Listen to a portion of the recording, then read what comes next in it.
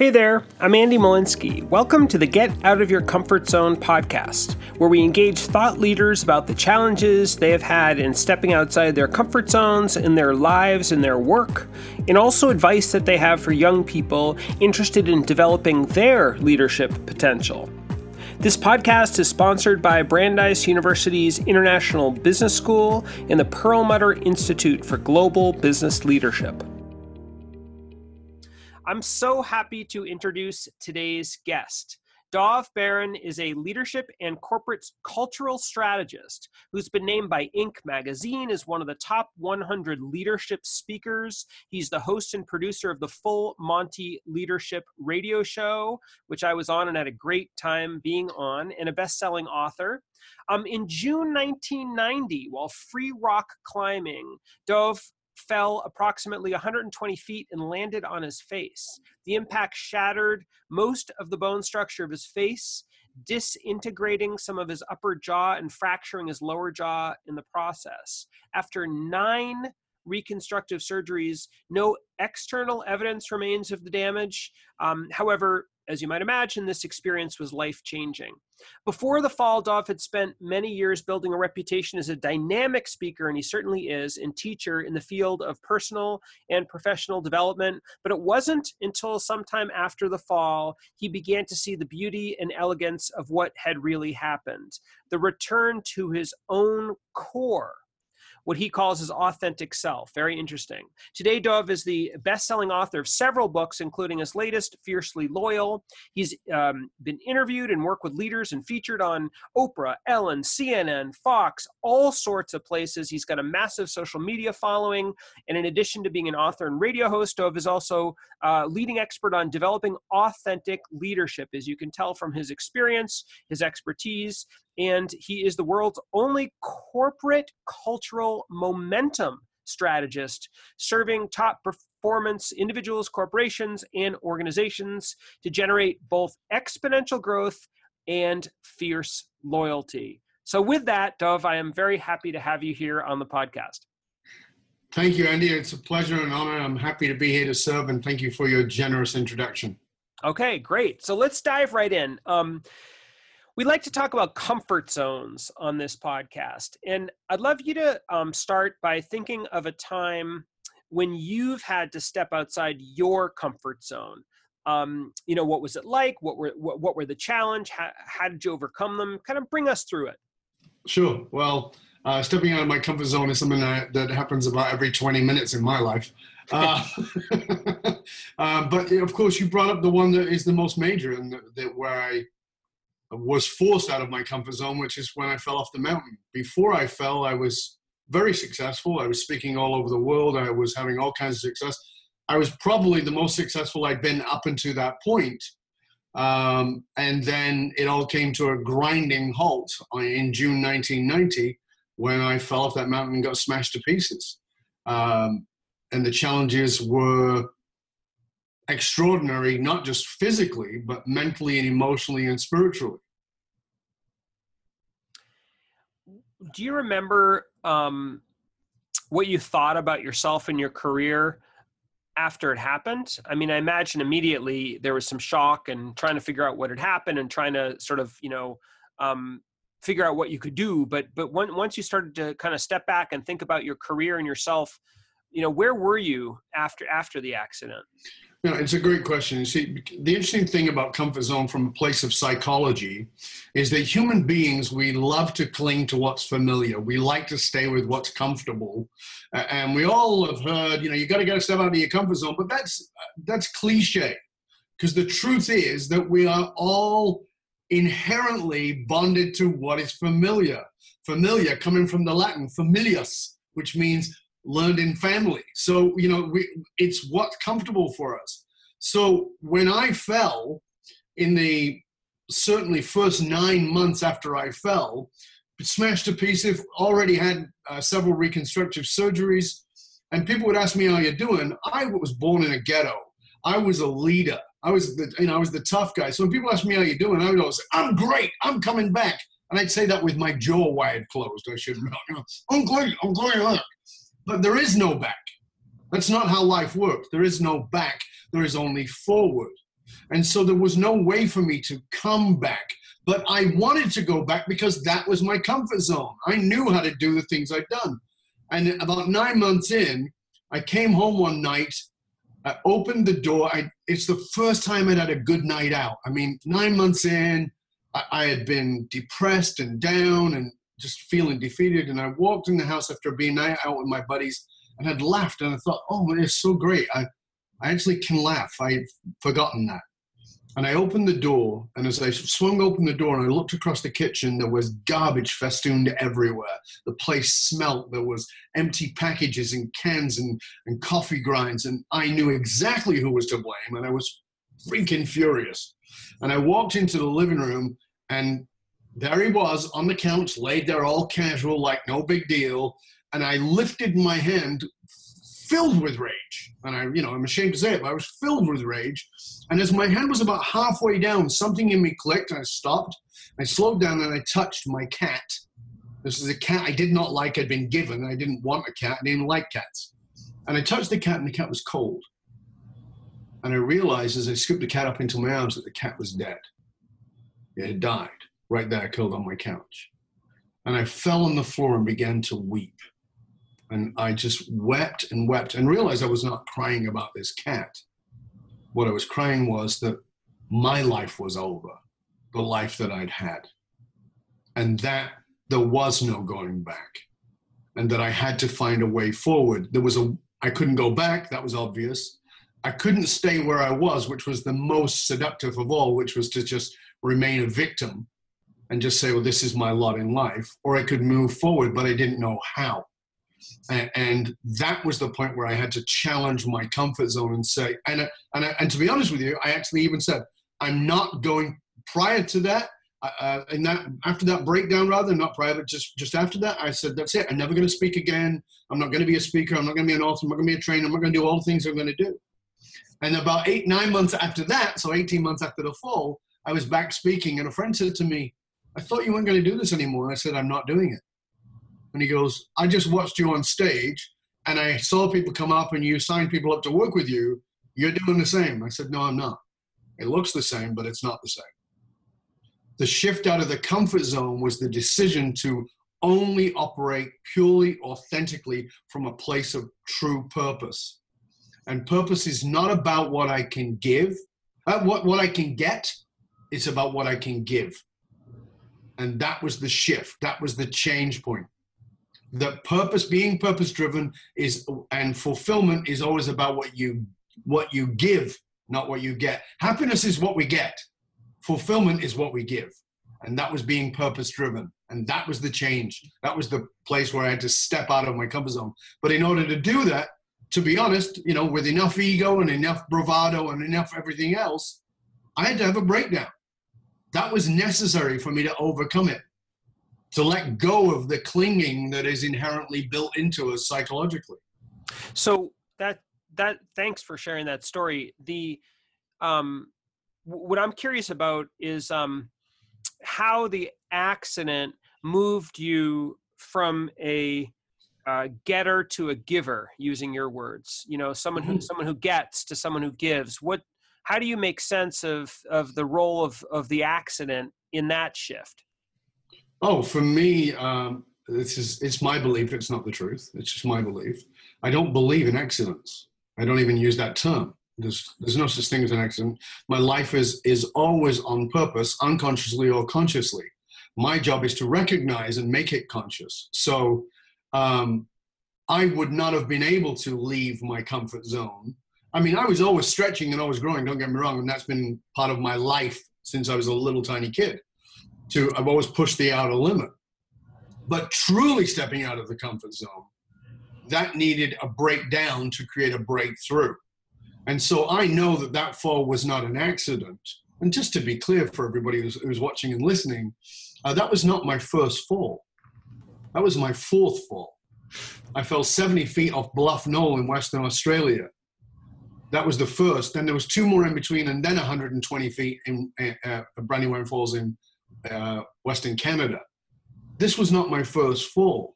Every one of us goes through falls. And some of us have to wait till we're older. Some of us have it when we're younger. The key is to pay attention to your falls. Your fall might be a twist of your ankle, but it might be a horrible diagnosis. It might be a bankruptcy. It might be a loss of identity in some way, shape, or form. But a fall is something that challenges our identity.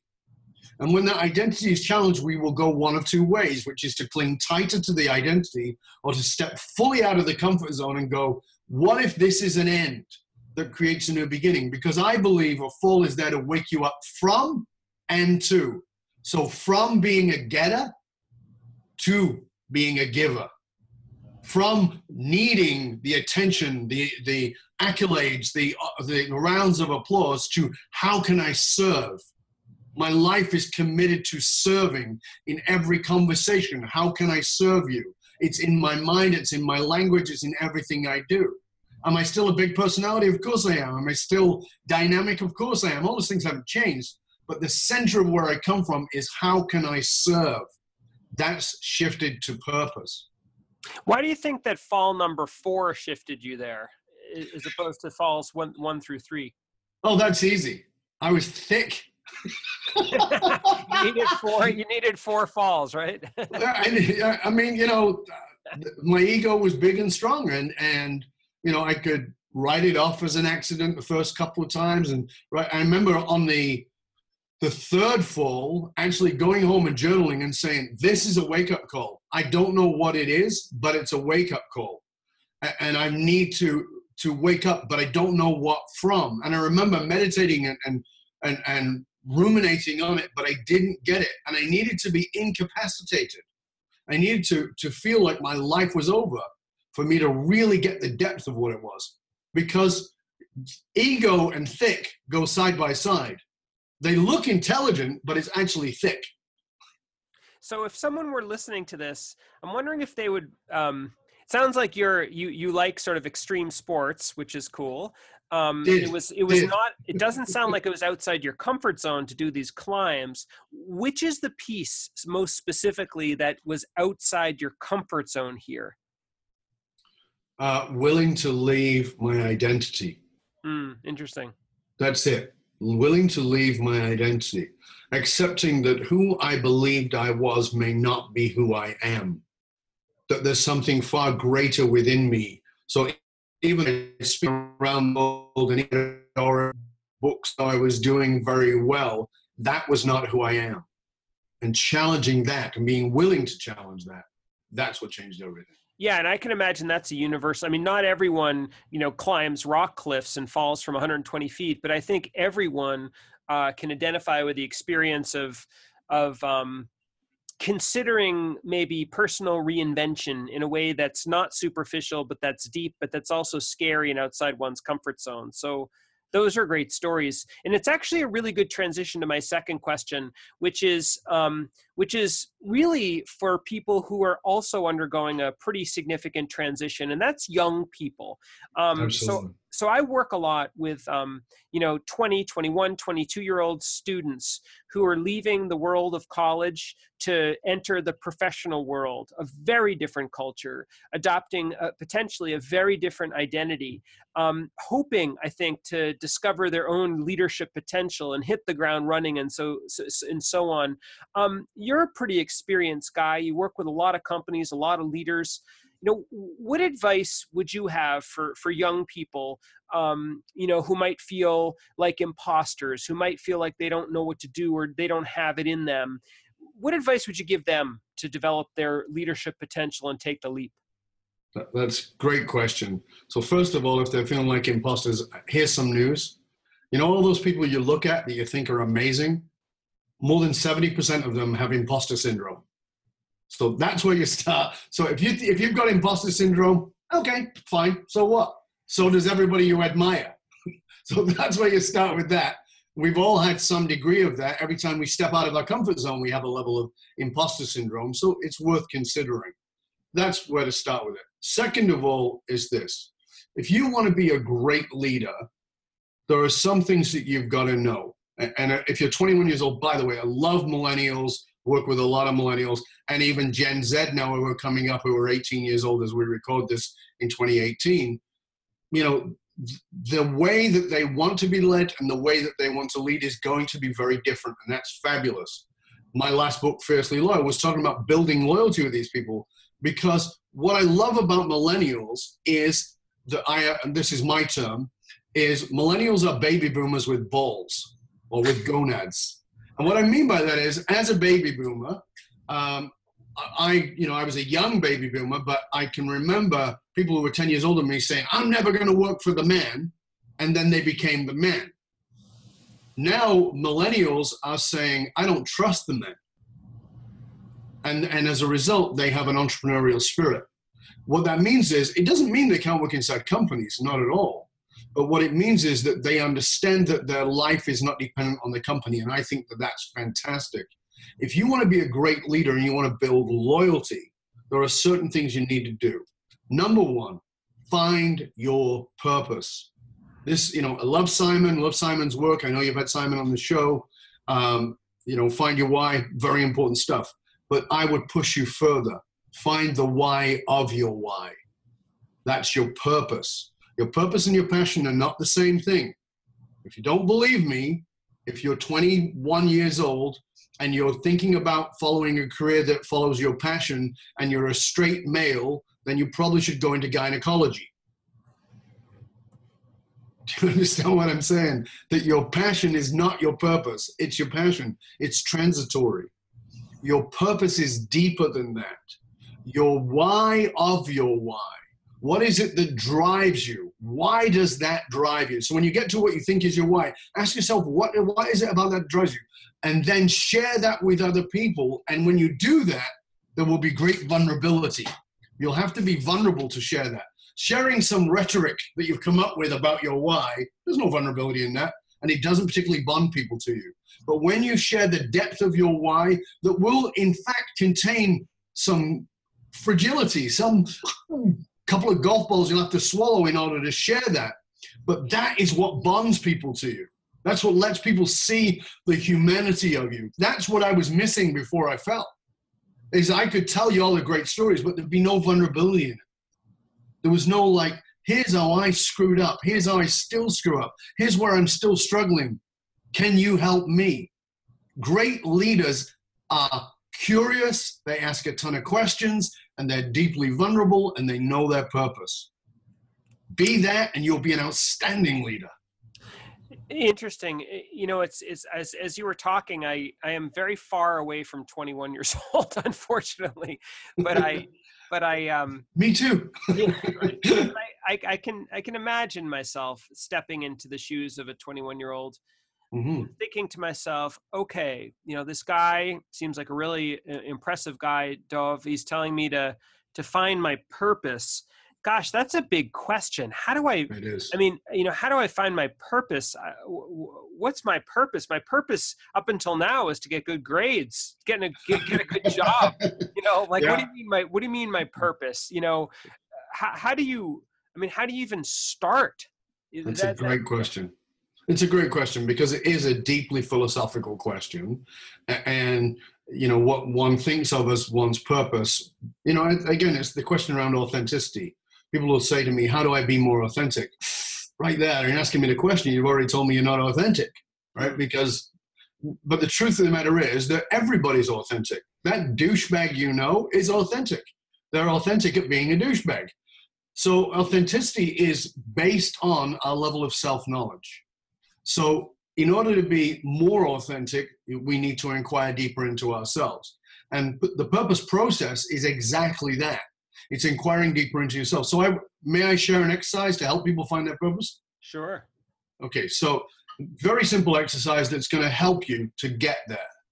This is work that I do with executives, athletes, entertainers, and people who are next-gen leaders who I work with as well. And that's this. Have you ever been to a funeral? I have. Right. They're not particularly delicious places to be, but if you've been at a funeral and you've sat there, you have watched somebody deliver a eulogy. The person delivering the eulogy has one job, and that one job is to dry clean the past of the person who died. That's their job. Clean out all the dirty spots and make any dirty spots either sound humorous and highlight the good stuff. That's the job of a eulogy. So I want you to imagine right now that you're dead and by whatever means, you're floating around at your own funeral, and you can see there's somebody at the front delivering a eulogy. What is the one-liner you want them to say about you? Write that down as I'm asking you that, or you can ponder it. But what do you want them to say that's the one-liner that's going to make you go, ah, yes, right? It's just like, now I lived my life brilliantly because of that one-liner, okay?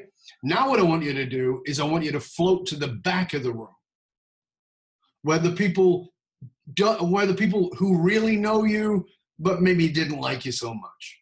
So many years ago, I was invited to a funeral for a friend of mine. He wanted me to come to his dad's funeral. He didn't like his dad. His dad was a horrible man. I knew that. He knew that. But he needed me for support, and I went. At the front of the room, the guy giving the eulogy talked about how this man had paid the rent for a neighbor at one point in time and never asked for the money back. It was pretty much the only decent thing this man did. He used to beat his own child with a Hot Wheels track. It gives you a clue of the character. In the back of the room, we knew that. We knew that the kind of cruel man he was. So as you float to the back of the room in your own funeral, what is it you fear they would whisper? This is deep. This is really vulnerable with yourself. So I'm going to tell you mine in order to be totally transparent and give you some clues in it. At the front of the room, they're saying, Dov was a courageous man. He lived his life on purpose, assisting others to fully live in their purpose so that they could have impact and change the world. That's what he said at the front of the room in mine. As I float to the back of the room, they say something very short. Very short. They say, and I won't use profanity, although mine does have profanity, and it needs it, and I'll explain why in a moment.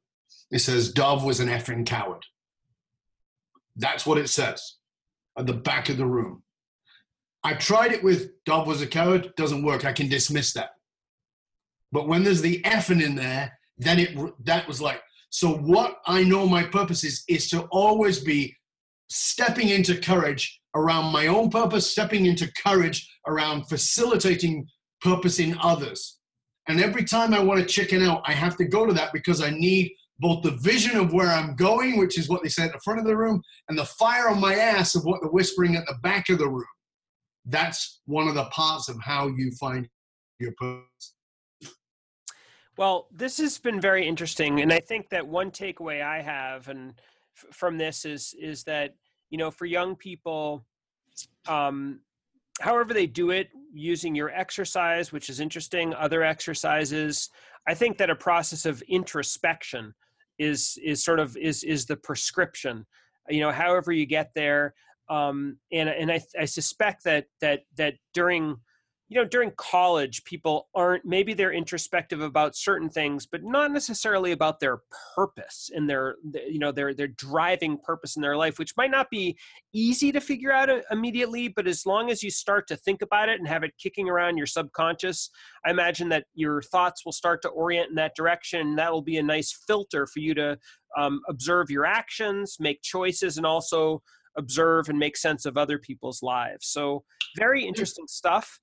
It is, and you can start at a simple level of just questioning your own beliefs.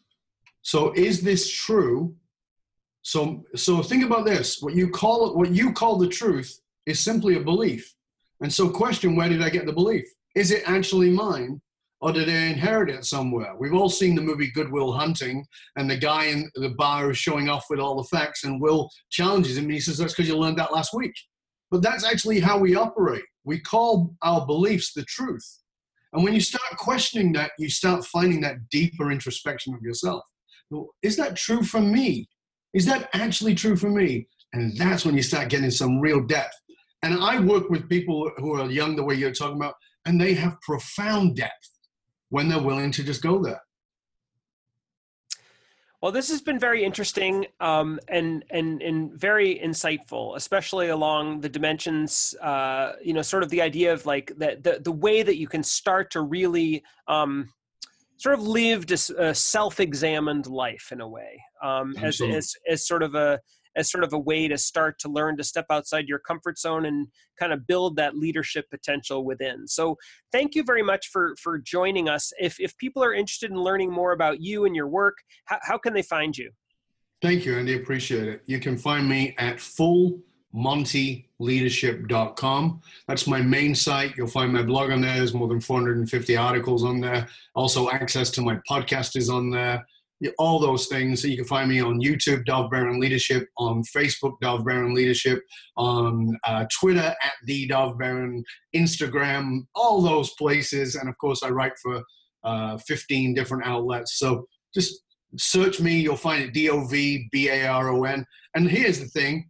I would challenge you to write to me personally. I'll give you my personal email, dov@dovbaron.com. Write to me. Tell me what you've gotten out of this. I want to hear from you. For me, my purpose is about having impact and helping you to have impact. So tell me what you got out of this, and write to Andy and tell him, because he's taking the time to bring you the guest to assist you and serve you. Let him know what you get out of this. This guy's not wasting his time. His time is very valuable, and he's gifting it to you. So be generous back.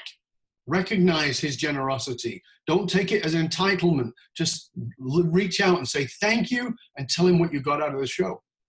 And that would be at andy@andymolinsky.com. Fabulous. Well, thank you very much. I appreciate it. And we'll be in touch for sure. Thank you, Andy, and thank you for having me on.